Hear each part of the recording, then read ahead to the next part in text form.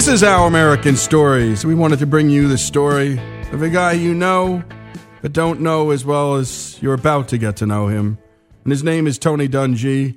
And if you're a football fan, and even if you're not, you know that he was the first African-American head coach to win a Super Bowl when his Colts defeated the Chicago Bears in 2007 in the Super Bowl. By the way, those were two African-American coaches and also two good Christian men.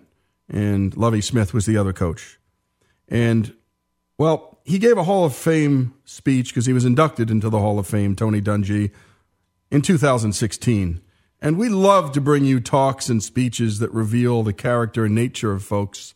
We did it with John Glenn when he was buried. We went back into the archives to some of the speeches he had given at the Smithsonian to bring his voice to life so you could hear from him. And you're about to hear Coach Tony Dungy talking about his life in this speech. And it starts by Coach remembering his parents. When I got the news, my first thoughts were of all the people God placed in my path to help make this possible. It started in Jackson, Michigan, and I couldn't have had a better upbringing. I'm just sorry that my parents, Wilbur and Cleo Mae Dungy, aren't alive to see this, because they would be so proud.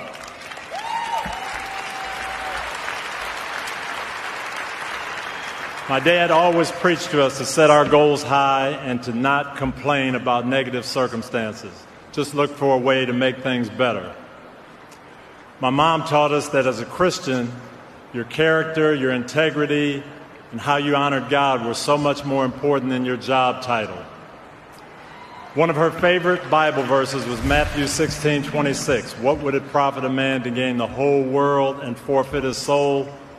And I know that she's happy to know that her son never forgot that verse. Wilbur and Clea Mae. Wilbur and Clea Mae, the parents. First thing, Tony Dungy thanks. And then he thanked his coaches. Had a lot of excellent coaches growing up in all sports, but I really have to thank my high school football coach, Dave Driscoll. I came to him as a 14-year-old who felt like I knew it all. And Coach Driscoll helped me become a good player, but more than that, he helped me become a leader. He taught me how to think the game. Woody Woodenhofer and Tom Moore were the coaches who recruited me to the University of Minnesota, and I thank them for impacting my life. Woody would end up coaching me with the Steelers. And Tom Moore, you heard Marvin talk about Tom? Well, Tom rode with me on the very first plane ride I ever took, my recruiting trip to Minnesota when I was scared to get on the plane. He was my quarterback coach as a freshman, and then 33 years later, he was our offensive coordinator in Super Bowl 41 with the Colts, and he's still coaching now, and I owe him a lot. Thank you, Tom. Thank you, Woody. And a big thank you to our head coach of the Gophers, Cal Stoll, who told us as freshmen that he expected us to be uncommon, not just average. And that thought has stuck with me throughout my life. And it's a great thought to be uncommon and not average. After some great formative years, Tony Dungy's career, his life, hit a speed bump. Well, after 4 years of playing quarterback at Minnesota, I expected to continue doing that in the NFL, but it didn't happen. In 1977, even though the draft was 12 rounds long then, I didn't get picked, and I was devastated. But it just is one example of God's plans being better than our plans. Woody and Tom were now in Pittsburgh coaching, and they convinced Chuck Noll to give a guy who'd never played any position but quarterback a shot at another position. I have to say that $2,000 signing bonus I got didn't last long, but I ended up gaining a lot more than money. Chuck Noll would play a huge, huge role in my life and teach me so much about the game of football. But in our first meeting, he said that even though we were now professionals and were being paid to play the game, we shouldn't make it our life. There was more to life than just football, and he wanted to help us find our life's work. Coach Noll, Art Rooney Sr., and Dan Rooney lived that out every day in the way they led the Steeler organization. Dungy talks about how one man in particular stood out in the Steelers organization. There were so many great players on that team. A lot of them up here right now as I speak today, and they all had an impact on me, but none of them more so than Donnie Shell. Donnie took me under his wing, and I learned so much from him, not just about playing safety, but about being a Christian athlete, a husband and father, and a teammate. Thank you, Donnie. And then Dungy remembers many setbacks and opportunities on and off the field. After getting a Super Bowl ring my second year, I experienced another disappointment, getting traded. But again, the Lord was using disappointment to help me grow. With the San Francisco 49ers, I got to play for Bill Walsh and see another system. And Eddie DeBartolo was instilling the same principles in his team that I'd seen with the Steelers, doing everything in a first-class and family way.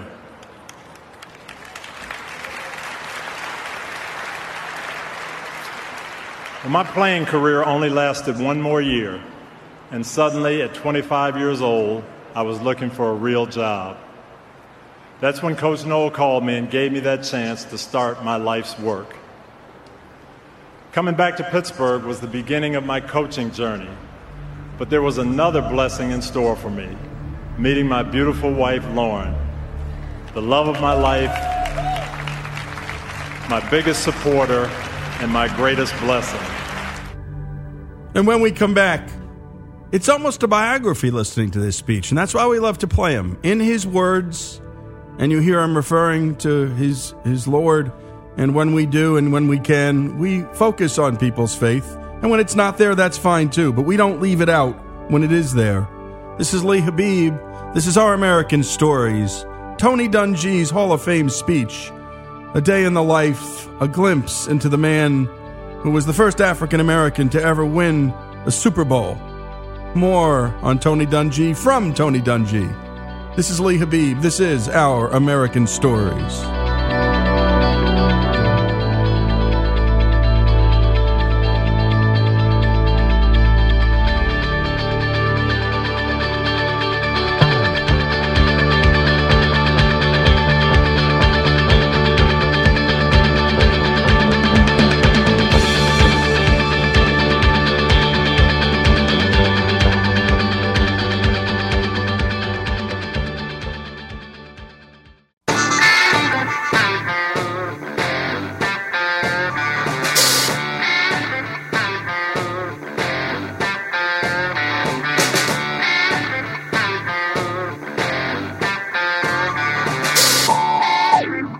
Our first wave of children came soon after we got married.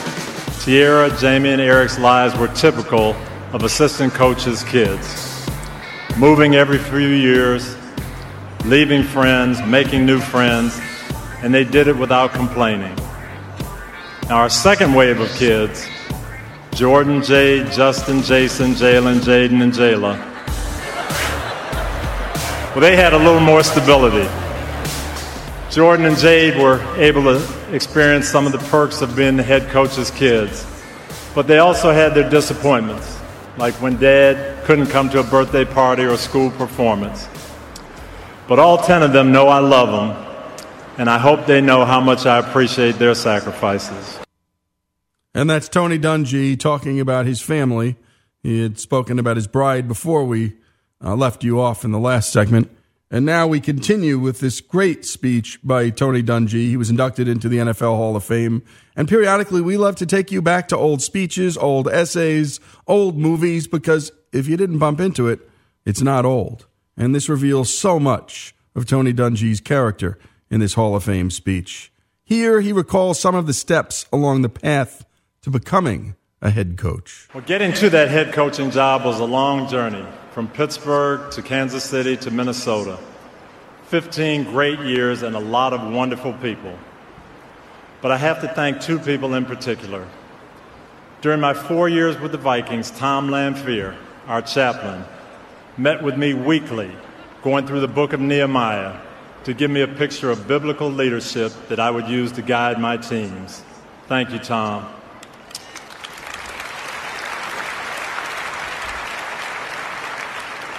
And Denny Green. Denny went out of his way to teach me the responsibilities of being a head coach.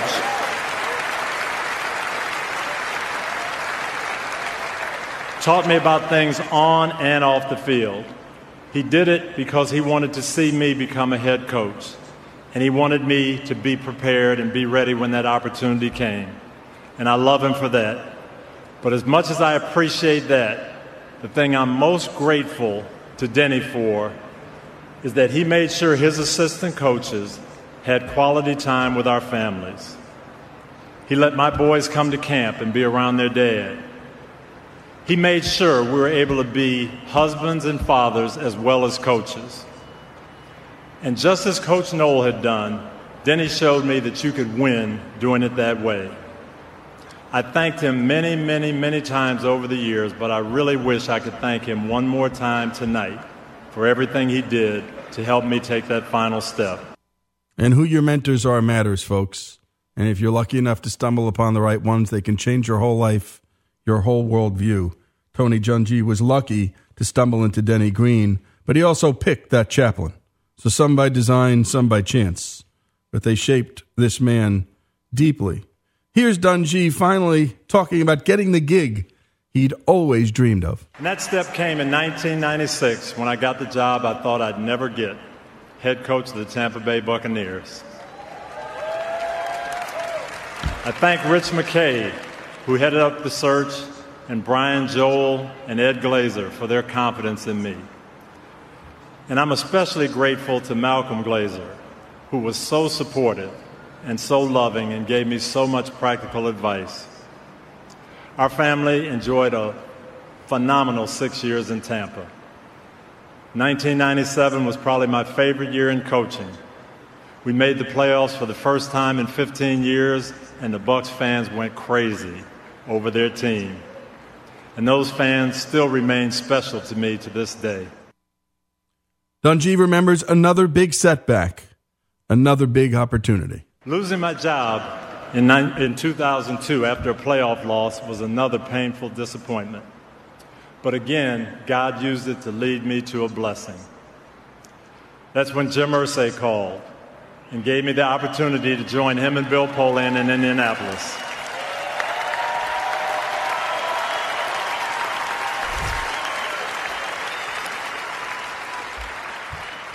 Like Rich McKay, Bill had an exceptional eye for talent, and he built a tremendous football team.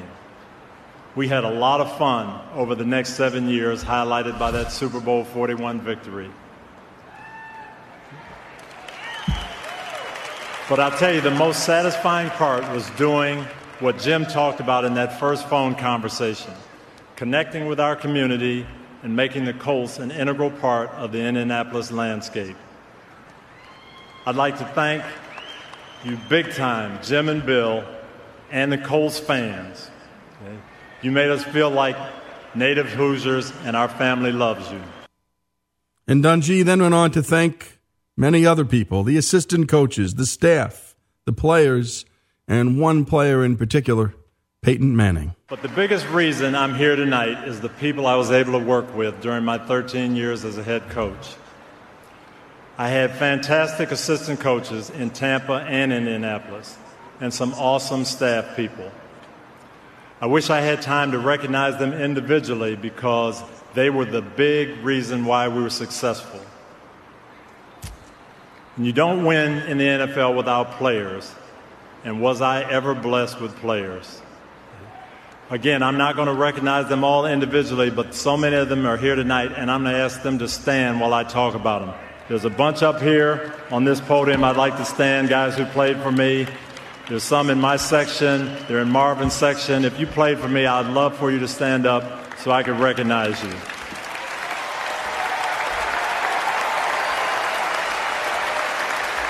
As you see, several of them are in the Hall of Fame already. Others are certainly going to follow them. And there's no doubt these guys are responsible for me being up here today. I thank you guys. I love you, every one of you. Thank you.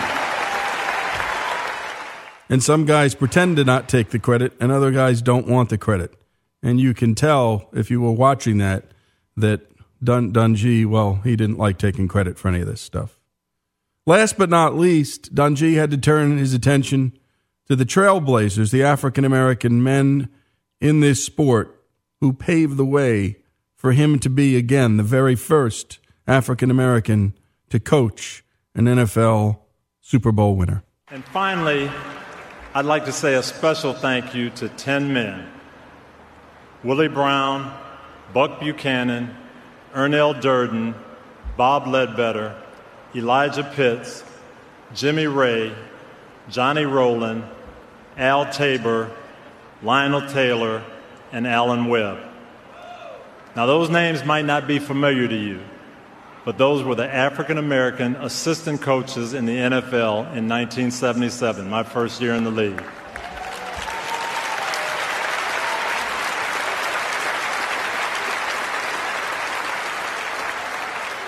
It was a small group of men, just 10 of them, if you can believe that, 10 African-American assistant coaches in the entire NFL.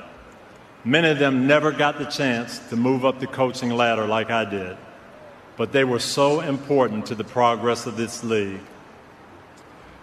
Those men were like my dad. They didn't complain about the lack of opportunities. They found ways to make the situation better. They were role models and mentors for me and my generation of young African-American players like Ray Rhodes, Terry Robisky, and Herm Edwards. We were in the 80s trying to decide whether we could make coaching a career or not. Without those 10 coaches laying the groundwork, the league would not have the 200-plus minority assistant coaches it has today.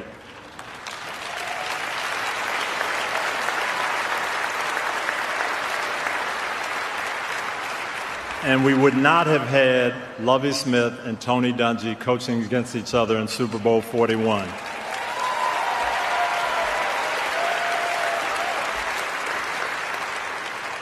So tonight, as I join Fritz Pollard as the second African-American coach in the Hall of Fame, I feel like I'm representing those 10 men and all the African-American coaches who came before me and paved the way, and I thank them very, very much. And there you have it, Tony Dungy's speech. We're going to play this last clip now. Here is how he closed things out in camp. The Lord has truly led me on a wonderful journey through 31 years in the NFL, through some temporary disappointments to some incredible joys. I cherish every single relationship that I was able to make over those 31 years, and I'll always be grateful to the National Football League for giving me my life's work. Thank you, and God bless. Don't complain. Make the situation better. His mom and dad told that to him.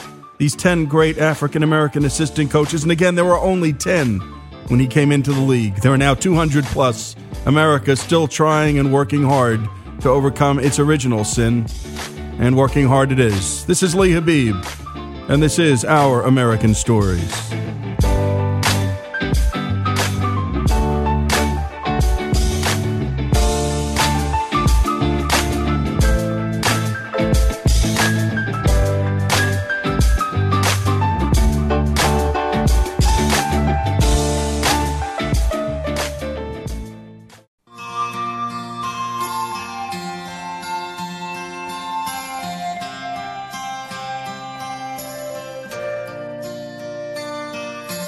Papa, go to bed now, it's getting late.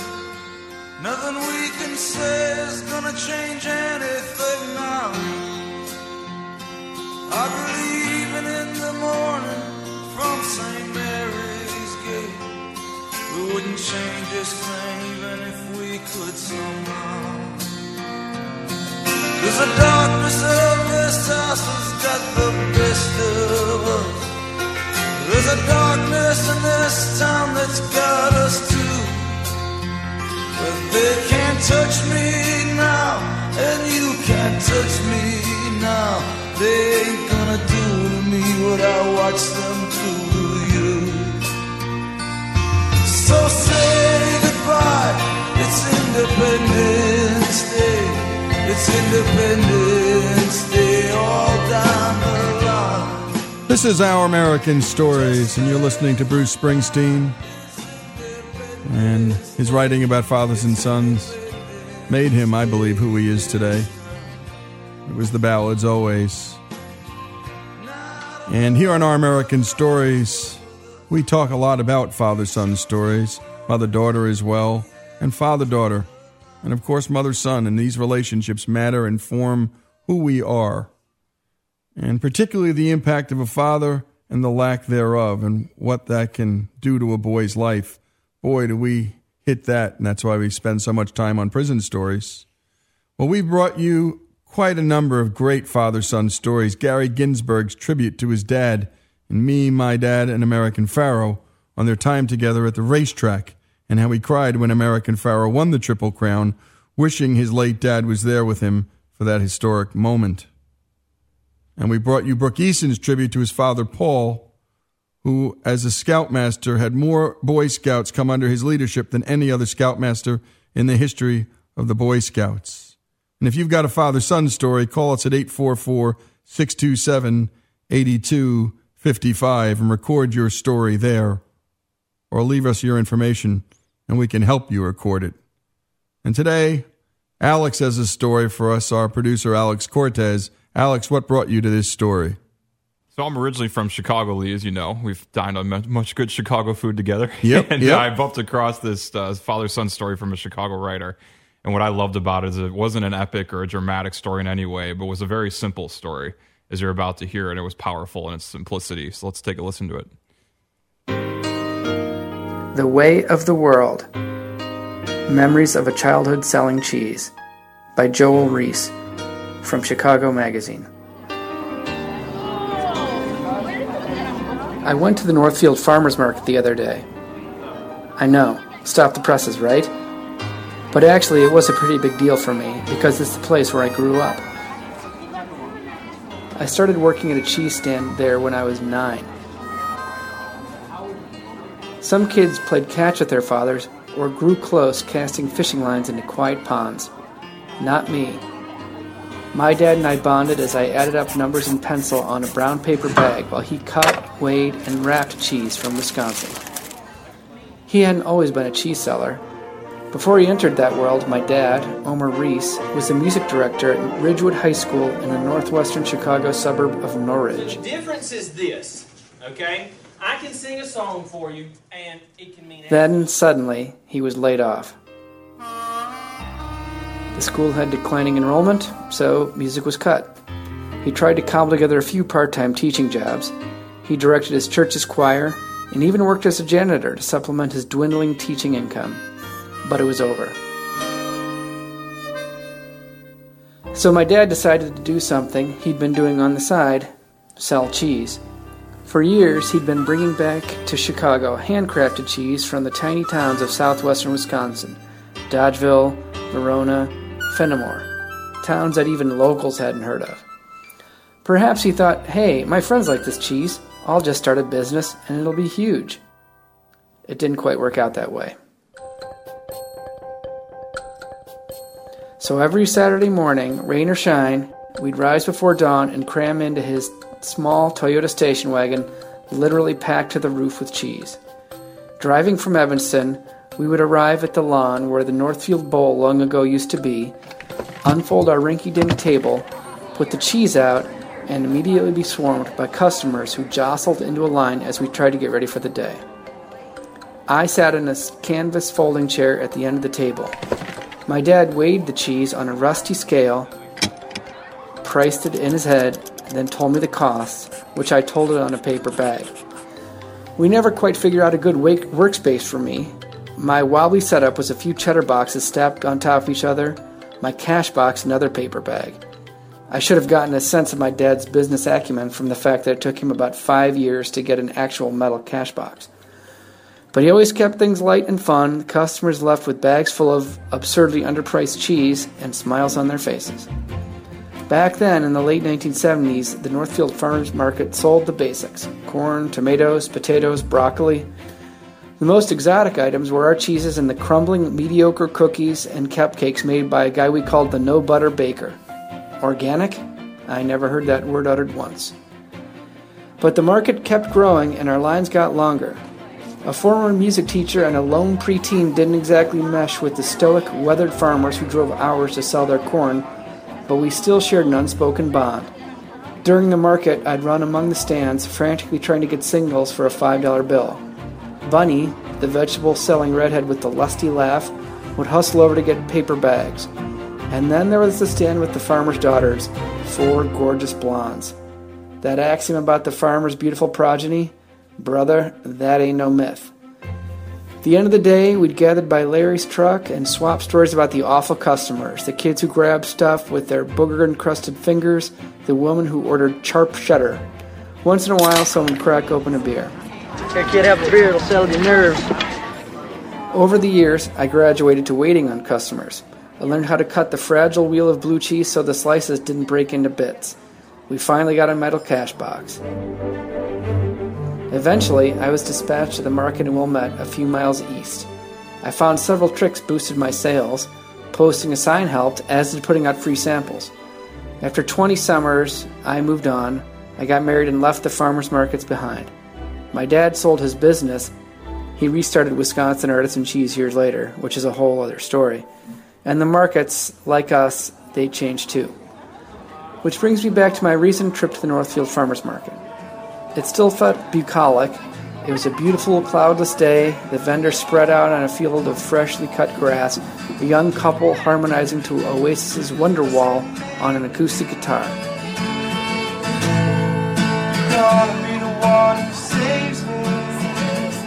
There were vegetable stalls, but also many sellers of pre-made goods such as gluten-free brownies, gourmet lollipops, and organic coconut oil. The crowd seemed indifferent, with multitudes of cyclists in far too revealing lycra. But being there also made me think about the courage my dad showed and the disappointment he kept inside. I can't imagine how hard it must have been to go from changing students' lives to working at that market every week, year after year. Having lost jobs a few times, I never had the courage to start anew and begin a business from scratch. That's no small thing. I also realized how ahead of the curve my dad was. He embraced the idea of artisanal cheese decades before it became artisanal cheese. He crafted his own recipes, working with cheesemakers to add chipotle peppers long before anyone knew what they were. He had the brilliant idea to smoke Gouda over burning apple branches. So maybe it was worth it. All the sweat and the ripped paper bags and the pungent smell of blue cheese that stays in your nose for days, maybe that's what happens when you do what you have to do. And maybe it's okay that my dad wasn't a businessman. He provided for his family and held on to his integrity. Maybe that's enough. And Alex, the takeaway on that? You know, I think the hardest thing as a dad in that kind of situation is keeping it together. You know, that's one thing I really, hearing this story, reflecting on too, what I love so much about my dad is how he left it at the office. You know, after a bad day of losing money in the financial markets, or in this case, losing your job, and act normally going home with your kids. You know, and that's something I struggle now with to some degree as a father, and hearing these stories are powerful. Well, Way of the World, Memories of a Childhood Selling Cheese. Thank you, Joel Reese from Chicago Magazine. This is Lee Habib, Father-Son Stories, here on Our American Stories.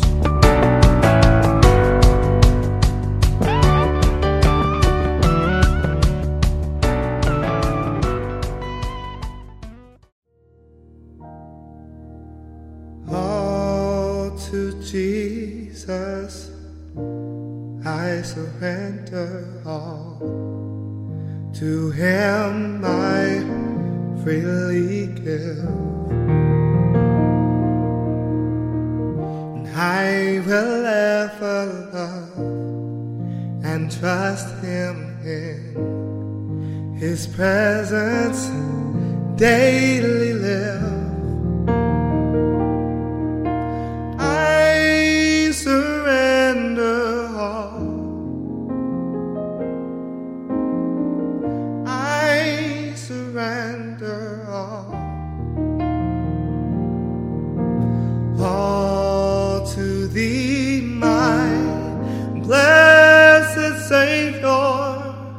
I surrender all. This is Our American Stories, and you're listening to Jared Reynolds singing a song. Well, if you've been into a church of any kind, ever, Christian or not, it's a song you've heard. And we love to tell the stories of songs here on Our American Stories. Every kind. Light My Fire by The Doors, we did. Another Brick in the Wall by Pink Floyd. There Goes My Life by Kenny Chesney. What a story that is. And Gimme Shelter. It doesn't get better. How that song was made, how it was recorded. You hear from Keith Richards, Mick Jagger, the whole band, and a singer who does some remarkable background work. A great story. And the story of this song, I Surrender All, boy, is it good. As a public high school art teacher in Sharon, Pennsylvania, Judson Wheeler Van Deventer found himself at a crossroads in 1891. He was an active member of his Methodist Episcopalian Church, and his friends encouraged him to enter ministry, but he resisted. He felt that his arm's-length relationship with Jesus Christ disqualified him from genuinely professing and preaching faith in his Savior. He was born in December 5th, 1855, to John and Eliza on a small farm in Dungy, Michigan. Although he was raised in a Christian household, he didn't come face to face with Christ until he was 17.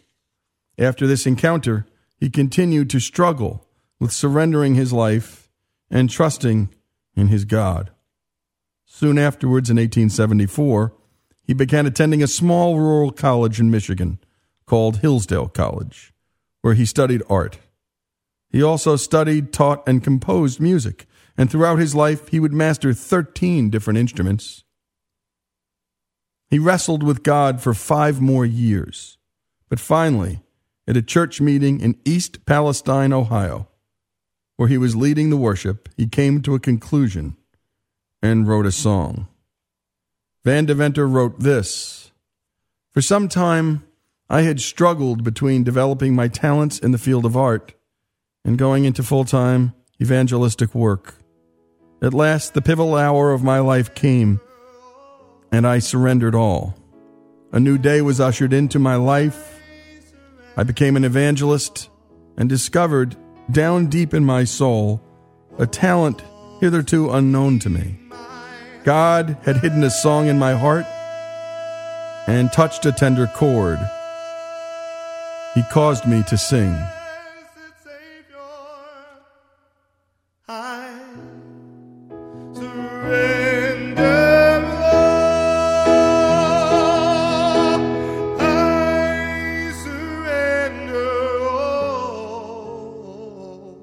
The song born in his heart was this song.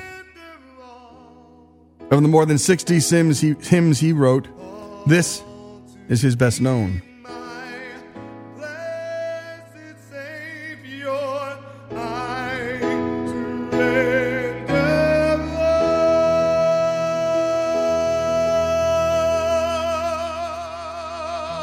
In 1896, Winfield Whedon put these words to music. Whedon loved the hymn so much that the words were put on his tombstone after his death in 1908. And as we learn so often in art, collaboration occurs. And here we needed Mr. Whedon to put these words and music together.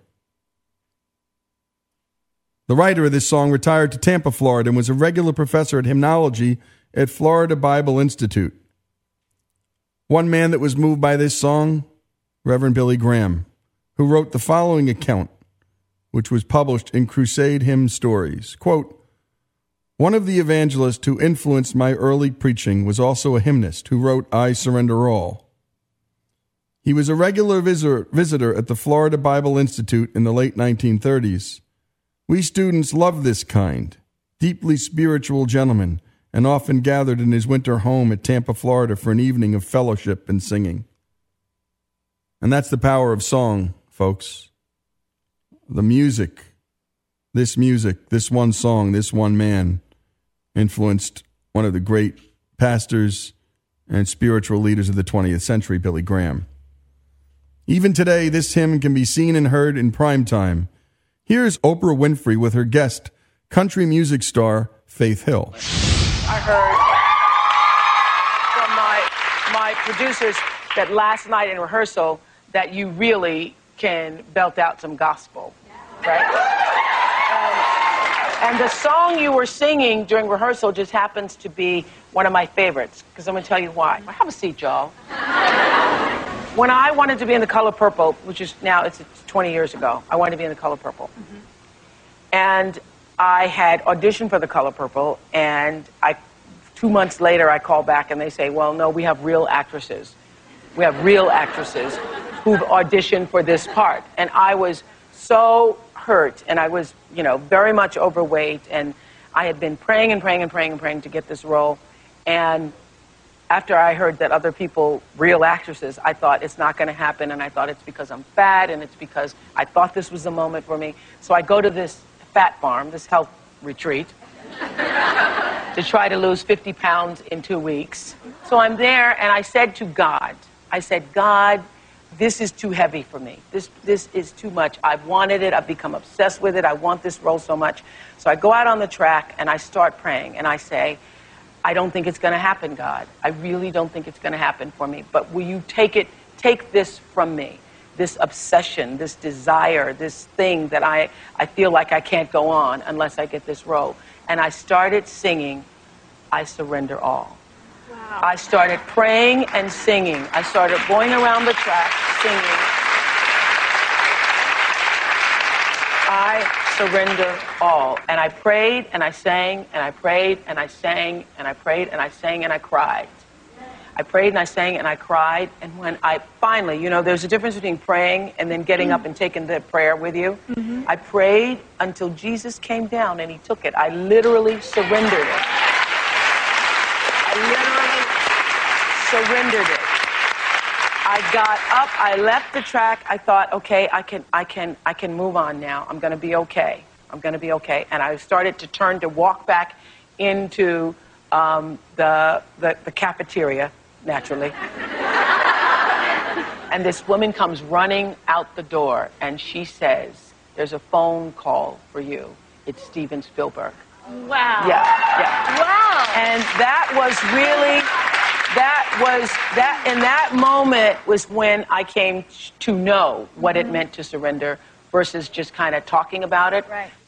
I got on the phone, and Steven says, I hear you're at a fat farm. And I go, no, sir, it's a health retreat. And he said, if you lose a pound, you could lose this part. And so I stopped at the Dairy Queen on the way home just to make sure. But since that time, I Surrender All is one of my favorite songs. I didn't know that. Yes, and I heard that last night during rehearsal, you were singing I Surrender All. I go, that is my song. So would you do that for us? Oh, would you do yes, it? Okay. Yes. And this is the power of that song. One African-American Mississippi girl knew it, and a white Mississippi girl knew it. They came from very different sides of the track in a state torn by race at the time, and they were young. And here is that Mississippi girl singing to the other Mississippi girl. No doubt, both of their favorite songs. Oh, to Jesus I surrender. Freely give I will ever love. I will ever love and trust him. In his presence daily live. Oh, to Jesus I surrender. Humbly at his feet I bow. Worldly pleasures all forsaken. Take me, Jesus, take me now. I surrender all. I surrender all.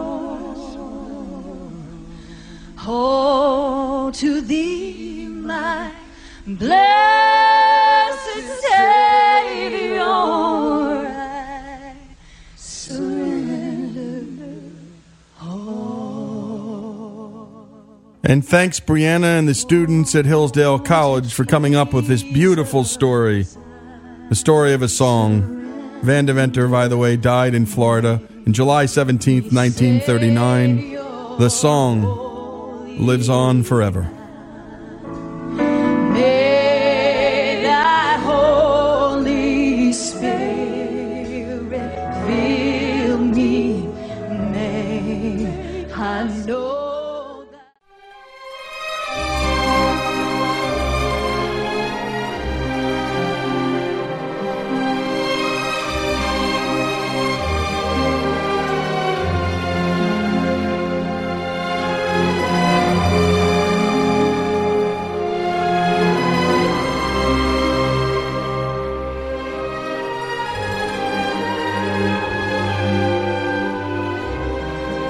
This is Our American Stories, and the minute you hear that music, you're put into a time and a place. And Jesse and I often think we should be doing a 2-hour special on just great soundtracks to movies, because the music is just so astounding and so good, and always suits the purpose. And again, that's the Godfather soundtrack. And we love to talk about art here, and we love to talk about actors and musicians, and even comedians. Our hour on Steve Martin. We urge you to go to Our American Network, go on the search button, and find that Steve Martin hour. It's terrific. There's no precedent for John Cazale. He's an anomaly in cinematic history. He appeared on the big screen, wholly formed, and immediately made an indelible imprint. And then just as suddenly, 6 years later, he was gone.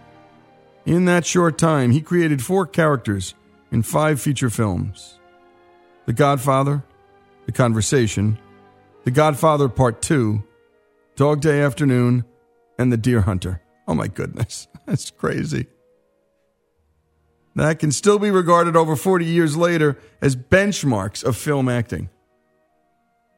He was Fredo, by the way, in The Godfather. And we'll get to that later, but I just wanted to give you an idea of who he was. John's work, like his life, cannot be accurately measured in duration, only in depth. The entirety of his screen time in all 5 movies boils down to mere minutes. But the more we see, the more we cannot look away. It isn't simply that he had the distinction of only appearing in masterpieces. It is that his performances within them are also masterpieces. Those who mistake celebrity for ability may question how good he really was. After all, he wasn't really a movie star. He was never billed above the title. But John Cazale is acting's best-kept secret. He played one of the most iconic characters in film history, as I'd said before, Fredo Corleone from The Godfather. Yet today, most people don't even know his name. To prove this point, a picture was shown of John Cazale playing Fredo to people walking the streets of New York City. Here's their reaction. You know who this guy is? Nope. Something from The Godfather? He was the oldest one. He was a little slow. The son that betrayed. Yes? Yes. Did he play Fredo? Yeah, Fredo. Fredo. Do you remember? Do you know what the actor's name is? Well, his name was Fredo. Shoot. Wait, I'm gonna get it. Oh, I love this guy too. What was his name? He was very good. Fredo. I know it was you, Fredo. I know it was you, Fredo.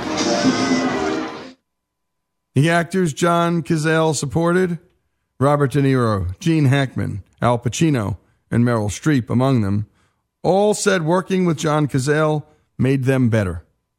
He greatly influenced many others, such as Steve Buscemi, Sam Rockwell, and the late Philip Seymour Hoffman, who were of the following acting generations. If the Academy Awards can be regarded as an indicator of climactic excellence, John has an impeccable track record, not just for himself.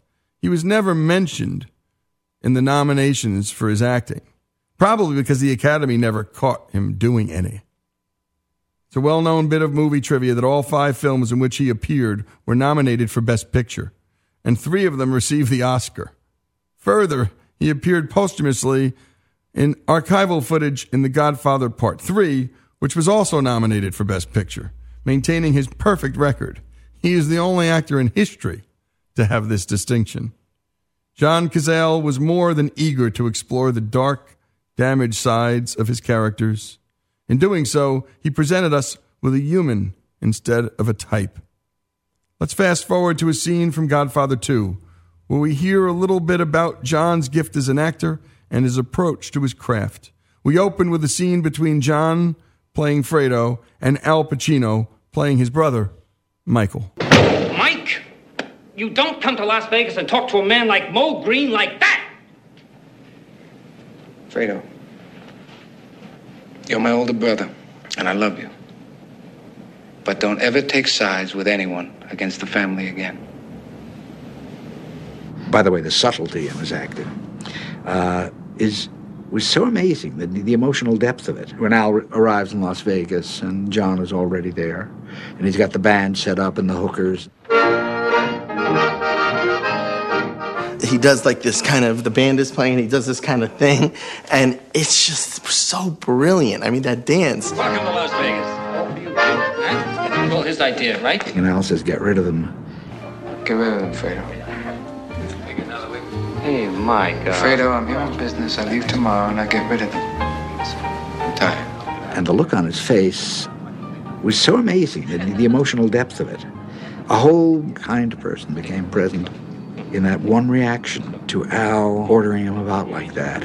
Hey, come on! Ram! That's where John fit in so miraculously, because all of that vulnerability, all of that pain that was in John as a man is suddenly connecting with us on a level that we never thought possible. In the late 50s, we both were in acting class together, studying with Peter Cass. Peter Cass was quick to see what you might be ashamed of in yourself and in your background, and to point out that this was part of who you were and that you needed every part of yourself. The idea of only presenting yourself in the best light was anathema to him. I mean, if you look at John's work, you see how willingly he went to the dark side and how capable he was of doing that. John felt very strongly that finding the character, you had to find the pain first, where that character was in pain, where he hurt. He felt that that was the major motivation, and that would translate into positive choices as an actor. I think the artist is born in a suffering child, and there are all kinds of reasons for children to suffer, and I don't know exactly what it was that was John's reason, but I could venture a guess. Certainly it was probably, a strong, overbearing father that was difficult. The Life of John Cazale, for the hour. More after these messages.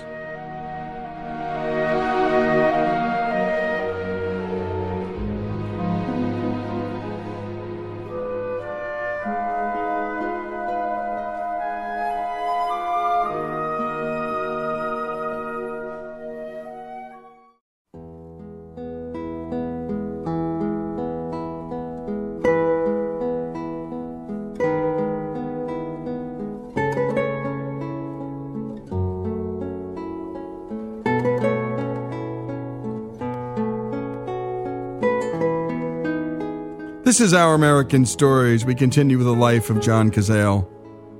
And you're listening to the soundtrack of The Deer Hunter. It's beautiful. And by the way, that point that somebody made before, they knew how to find the pain in the character. That was what Cazale did. And in doing so, I think found pain in all of us. Cazale's 5 films received 40 Oscar nominations. In addition, 14 of the performances by actors he supported were nominated for Oscars. This is not a coincidence. He enriched every film in which he acted. He inspired every actor with whom he worked. Far more impressive than John's association with Oscar-nominated films was the acting he did in them. But what he did was something beyond acting, what can be called transcendent acting, or non-acting. Sir Ben Kingsley observed, "The camera is allergic to acting." John's characters tend to just stick in our minds because, as opposed to just seeing them, we feel as if we're meeting them. For those who weren't alive when The Godfather premiered, it is hard to quantify its impact on the culture. There is no contemporary equivalent. The only comparison is the arrival of the Beatles in America. The opening of The Godfather, like the arrival of the Beatles, was similar to a cultural earthquake. Nothing was quite the same afterwards. And like the Beatles, The Godfather has remained contemporary. Shortly after the film premiered, a joke started to circulate. Someone would say, "In our family, he's Fredo." Everyone would laugh because they knew exactly what that meant. The subject of the joke was weak, inept, a bit stupid perhaps, most certainly a loser.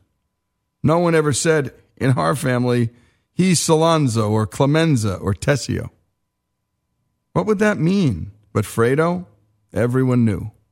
It was vivid, clear, perfect. Because the actor who portrayed Fredo, someone named John Cazale, made him vivid, clear, and perfect. From the moment he comes into view in The Godfather, he commands the screen, not through bombast or bravura, but with sublime subtlety. In the midst of the noisy activity of the wedding celebration, he slowly and quietly approaches the table where Brother Michael and Kay are sitting. Kay was played by Diane Keaton. When he appears, he is quite drunk, but John is too fine an actor to play drunk. Instead, he plays a drunken man trying to appear sober. He steps carefully and slowly, puts his hand on Kay's chair to steady himself, and kneels down in his tux to get eye level with Michael and Kay. How are you, Fredo? Fredo? My brother Fredo, this is Kay Adams. Hi. How you doing? This is my brother Mike. Are you having a good time? Huh? Yeah, this is your friend, huh?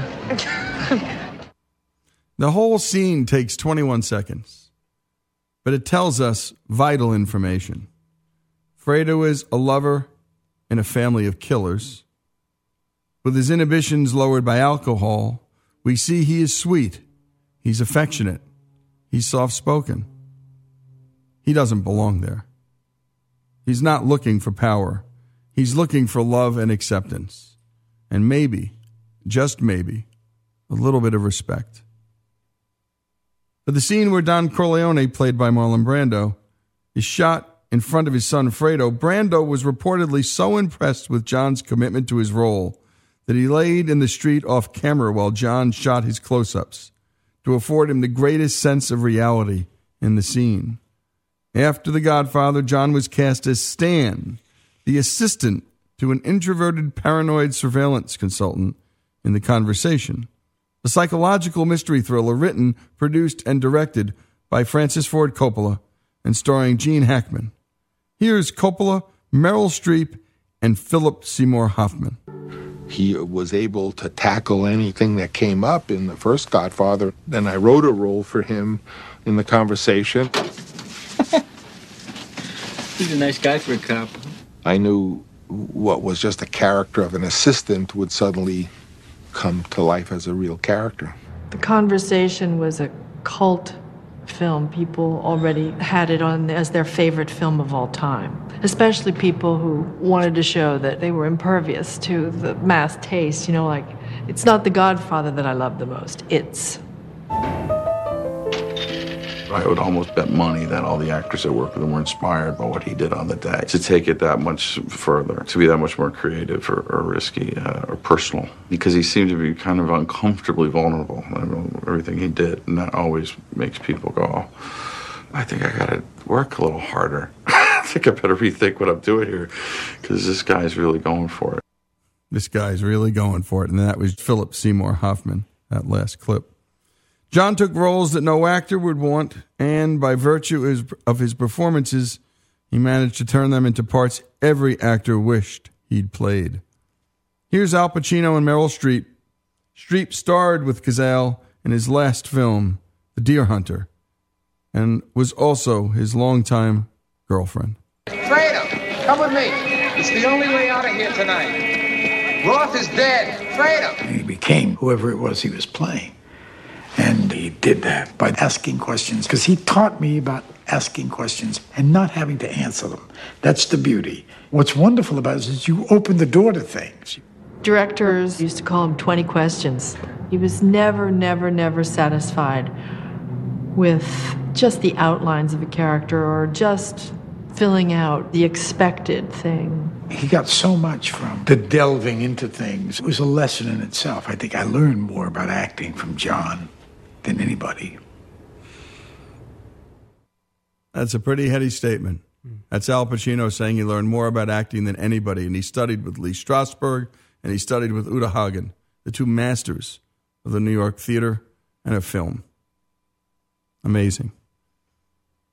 There are moments in each of John Cazale's performances so real, so vulnerable, that one wonders if he should be watching.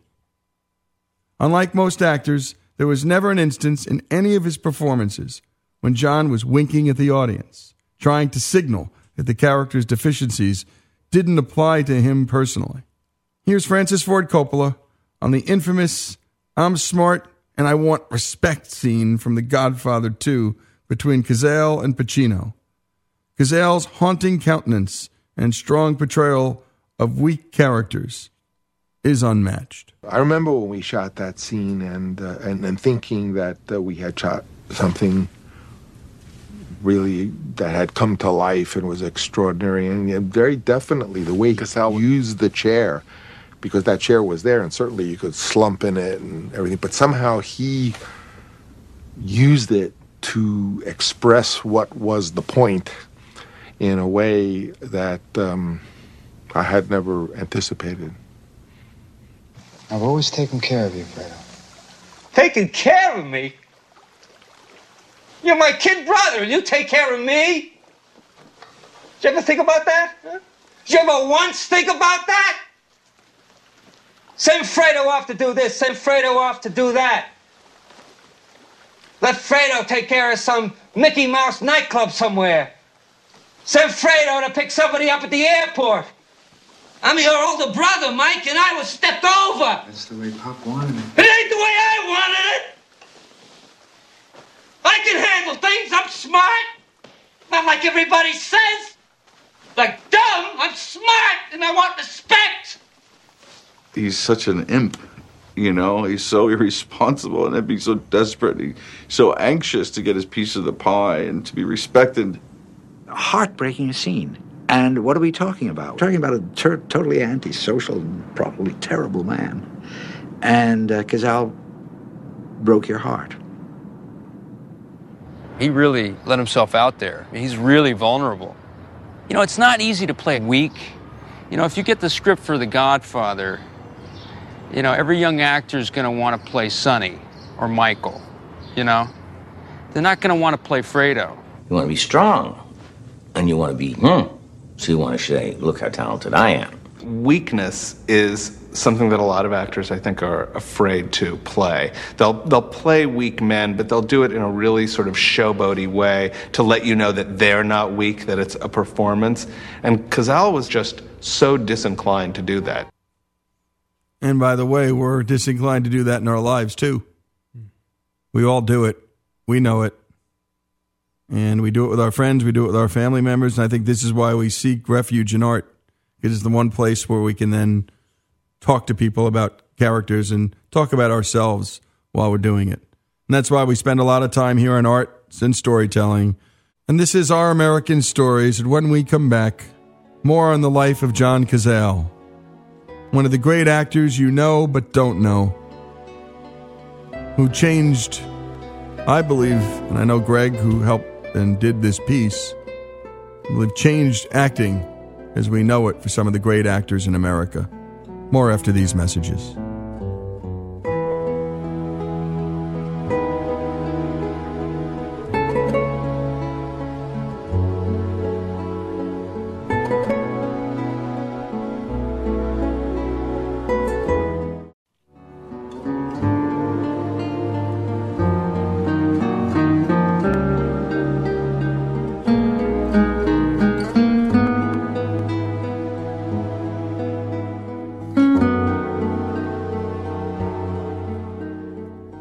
We're talking about John Cazale for the hour.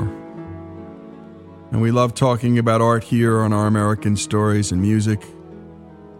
And what's beautiful about movies is the intersection of screenwriting, so there's the writing, there's that human talent, almost that operatic talent of the actor, and then, of course, there's the music. And again, one day we're going to be putting together, and I hope real soon, just an hour or two on soundtracks and the stories of the people behind those soundtracks, because a soundtrack can make or break a movie. And you're listening to the soundtrack from The Deer Hunter. And by the way, to remind you, Cazale, well, he created 4 characters in 5 feature films that I think can still be regarded as benchmarks of film acting. And the films he were in, all of them received Oscar nominations. And that's pretty unbelievable. John's art was ahead of the curve in the evolution of acting. That's what made him special. When the 20th century began with silent movies, acting was demonstrative, it was demonstrative, it was exaggerated. Lots of big gestures. It was still based in the traditions of the stage, because on the stage you've got to hit the back row, and thus the big gestures. As the technology developed, first with the introduction of sound and then with the refinements in the process itself, actors came to understand they could be subtler in their performances. Still, the desire to emote, to show off, was always present. During the 1950s, actors such as 2 of John's idols, Montgomery Clift and Marlon Brando, embraced Stanislavski's method of acting. And he's a Russian critic and teacher of acting, and began to explore the underlying motivations and emotions in their characters. So, in other words, going from representational acting to, well, getting under the skin acting. This resulted in greater realism, along with heightened emotionalism, which showed itself in climactic moments. John didn't push anything. Instead, he could invite people in and compel them to draw closer to the character he was playing. But back to the story. What John knew was that our perception of someone comes from nonverbal input, much more than verbal. How many times have you said, quote, I met this guy and he seemed okay, but there was just something about him I didn't like. It was nothing he said or did, that's for sure. It was just a sense that you got about him. That sense comes from all the energy generated by what the guy is thinking and feeling, all the things that make up his history, and therefore his personality. It works the same way in acting, and Cazale knew how to find this life in his characters. Paradox was always present in his work. He didn't play good guys. All his characters had flaws, some more than others. He played a pimp, a thief, and perhaps a killer, and a braggart who waved a gun in the faces of his friends and, at least once, punched a woman. The most normal of his characters was a professional voyeur. Yet somehow we have affection for each of these men, or at least an acceptance of them. And that's because John never judged the character he was playing. He understood the character, all the characters. Such understanding can only come through exploring their humanity, their motivation. Here's Steve Buscemi and co-star Al Pacino discussing Cazale's role as bank robber Sal in Dog Day Afternoon. Just from the moment you see him on screen in Dog Day Afternoon, he's so... You the manager? He's so strange looking, you know, a really intense face, and then, you know, the receding hairline, the huge forehead, and then the long hair. I had just never seen a character like that on film before. Just keep talking like nothing was wrong. I remember we were casting, and Sidney Lumet wanted a 19-year-old boy. He thought that would be very important, and he was sort of right. I'd been reading a lot of people for it, and Al kept asking me to read John. So, of course, Sidney, I would think, well, John, that's not what I'm thinking. John Cazale, no, the guy who did Fredo, no. Finally, because I've got such respect for Al, John came in. I was just stunned. He could not have looked wronger. And then he read. And it was just the most extraordinary connection. I ain't going back to that prison, Sonny. But I got the image of him in my mind, you know, that image of that character. Oh, man. Everything he did, the hair, the movement. You, come with me. Watch him. Sit down, sit down. The intensity. Wow. You know, he's very intense, but nervous. I mean, you felt at any time that he could really lose it. Stay right there! Cazale is scary in that movie. He completely erases the dynamic that he had with Pacino in the Godfather movies. Hey, you, manager! Don't get ideas. I bark. That man there, see him? He bites. You don't ever really believe when you're watching the movie that Pacino is going to kill someone. Cazale, you think, might. There's a way out of this. I'm telling you, there's a way out of this. Were you serious about what you said? About what? About throwing those bodies out the door. Yeah, well, that's what I want, and you know, that's what I want him to think. No, I don't know what you think. Because I'll tell you right now, I'm ready to do it. Well, I'll tell you something. When he says that line, you believe he's ready to kill somebody just out of fear, you know, and I think that intensity level's in his eyes throughout the entire film. He provides that. It's right there, those eyes. It's like they cut to him a lot in that movie, and it's because he's got that. He's got the stakes, and Lumet needs that to get the audience revved up. There's just something in that face that takes you into an area that's very dark, personally dark, and heartbroken. Heartbroken and dark. And, well, that's Cazale. A compelling choice John made was to play Sal in this movie in the direction opposite that which most actors would choose. Typically, the psychotic gunman starts out soft-spoken and builds to a frenzy by the climax of the film. But here, instead, Sal is commanding at the start, barking orders at people, dominating them. Then, as the situation grows more complicated, he retreats inside of himself. And the quieter he gets, the more dangerous he becomes. And by the way, that's so complicated and so brilliant. And you would read a script, and there's no way you could come up with that. You know, when I first looked at a screenplay and a script for theater, and I studied acting for a long time, I just was so overwhelmed with all the choices you could make, how to do it. It's not like reading a novel. When you read a novel, it's all there for us. But in the end, I agree with something a great acting coach once said. For the ordinary American, for the ordinary person, or even the average actor, it's best to just watch Shakespeare performed, because to read it is to miss the point. It's a blueprint for actors. And it's an emotional blueprint. And there's emotional data all over the place. But the average person can't see it. They can't see the subtext. They can't see the stage. They can't hear the music. And my goodness, Cazale could hear all of that. He could see all of it somehow. And that's what made him great. Also, what he did was these opposites. He was able to do the opposite.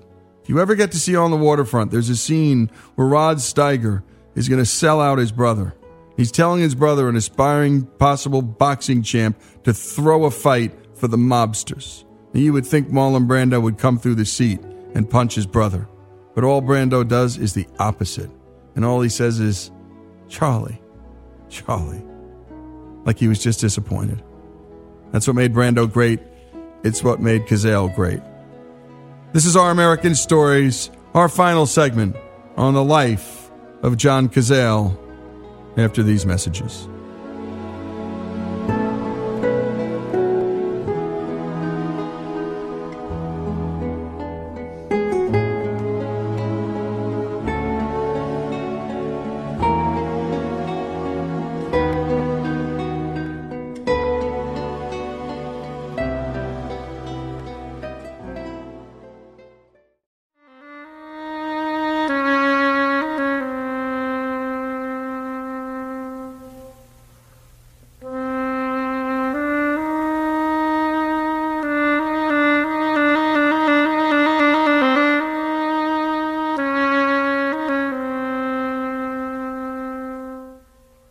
Friends say John Cazale had a great sense of humor. As with all other aspects of his acting, there was no effort to his humorous moments, no reach. He never signaled intent to be funny.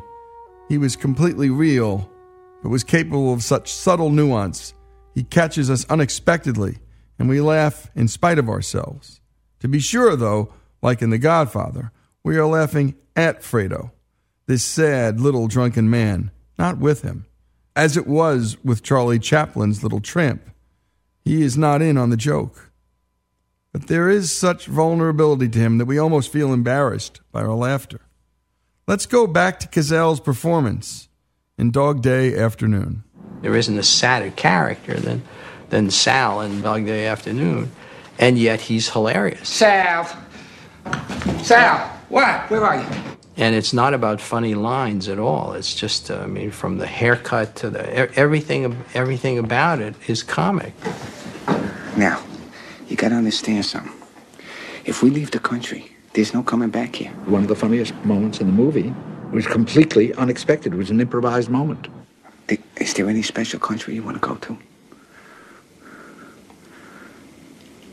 Wyoming. No, Wyoming. That's not a country. That's all right. I'm going to take care of it. Now, I don't know where that came from. I know that the take was almost ruined because I started to laugh, but I, thank God, didn't wreck the soundtrack. And Al almost broke up. You know, that's a laugh. If you want to get a laugh there, he would no more go for that, you know. And so because of that, it's just, instead of, you know, he goes past the stage of, Wyoming, that's not a country. He goes past that, and you are forced into this sort of anxiety and sorrow for the guy. Even in the funniest characters that he played, there was always something tragic in it. And even in the most tragic characters, there was always something very funny. The character he's creating, I believe, is not necessarily something that the director or the writer envisioned. I think what he brought to it ultimately was something that surprised the hell out of everyone on the day it happened. Yeah, you'd start a scene and then, you know, it would never start. That was the beauty of it. Then you realize, don't start. There's no such thing. It's a continuum, you know, everything is a continuum. And so he would just say, "What'd you do today, Al?"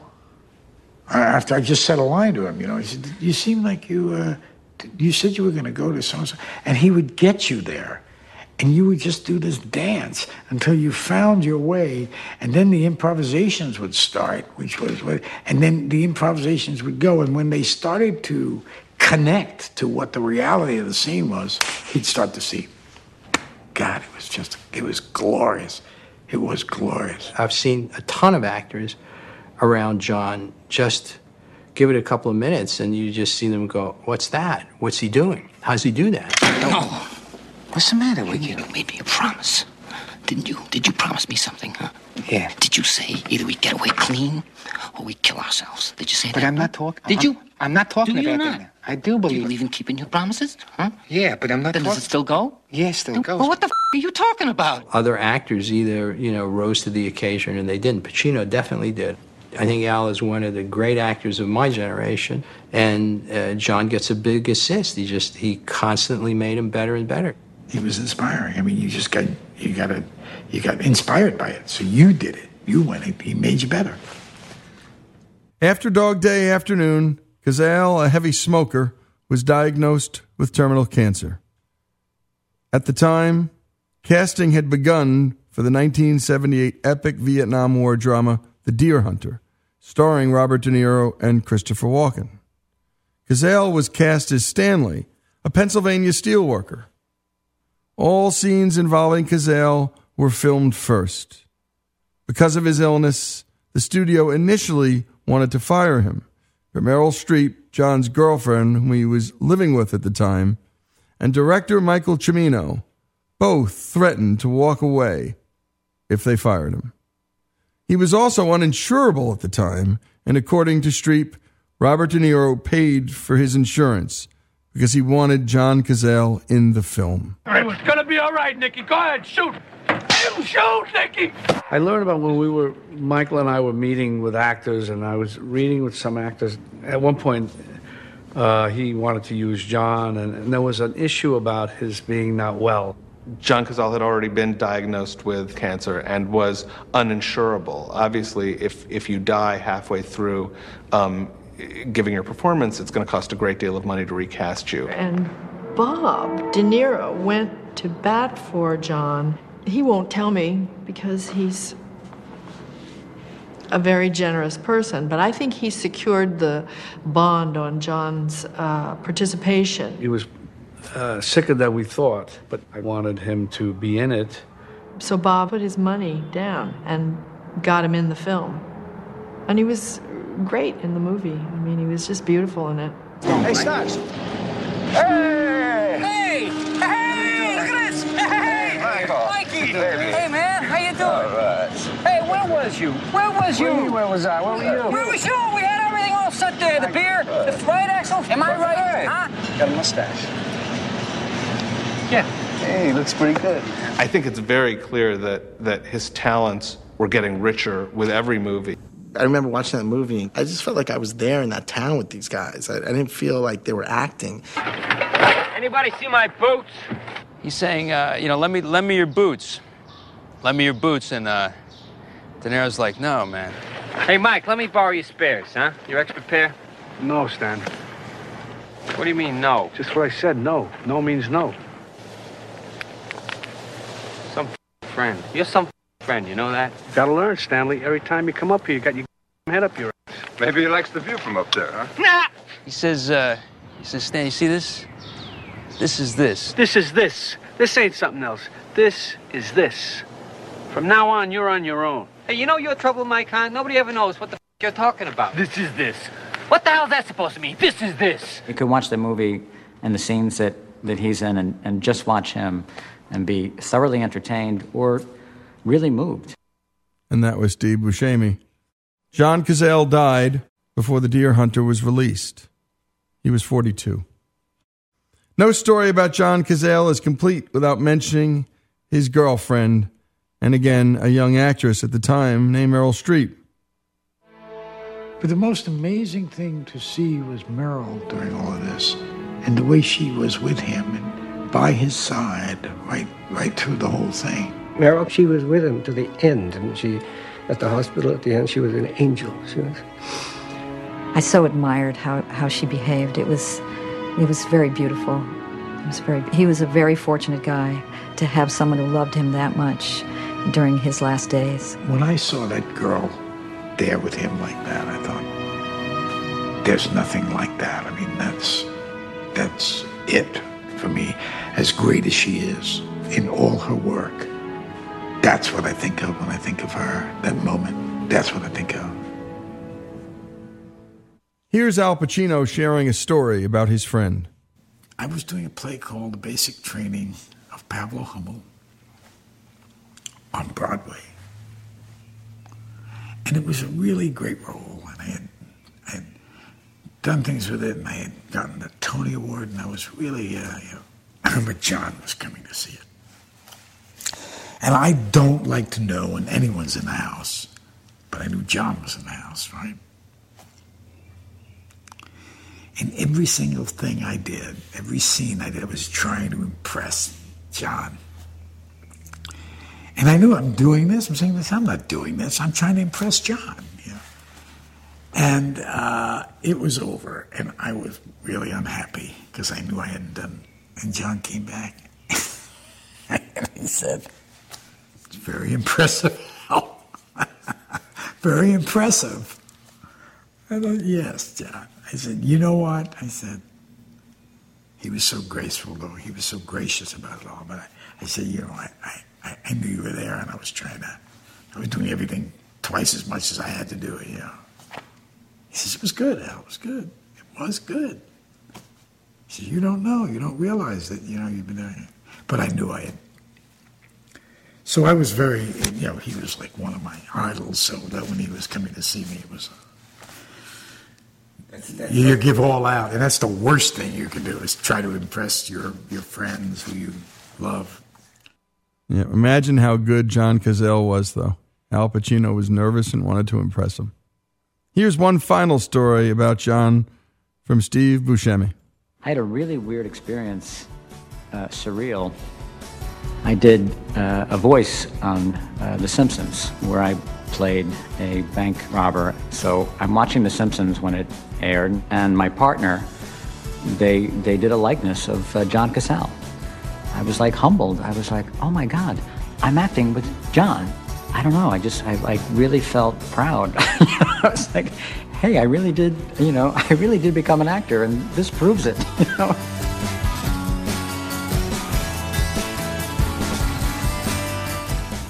Screenwriter and director Israel Horovitz, who knew and loved John well, who found the same astonishment in him that so many others had, may have discovered the ideal summation when he called his friend, quote, a small perfection.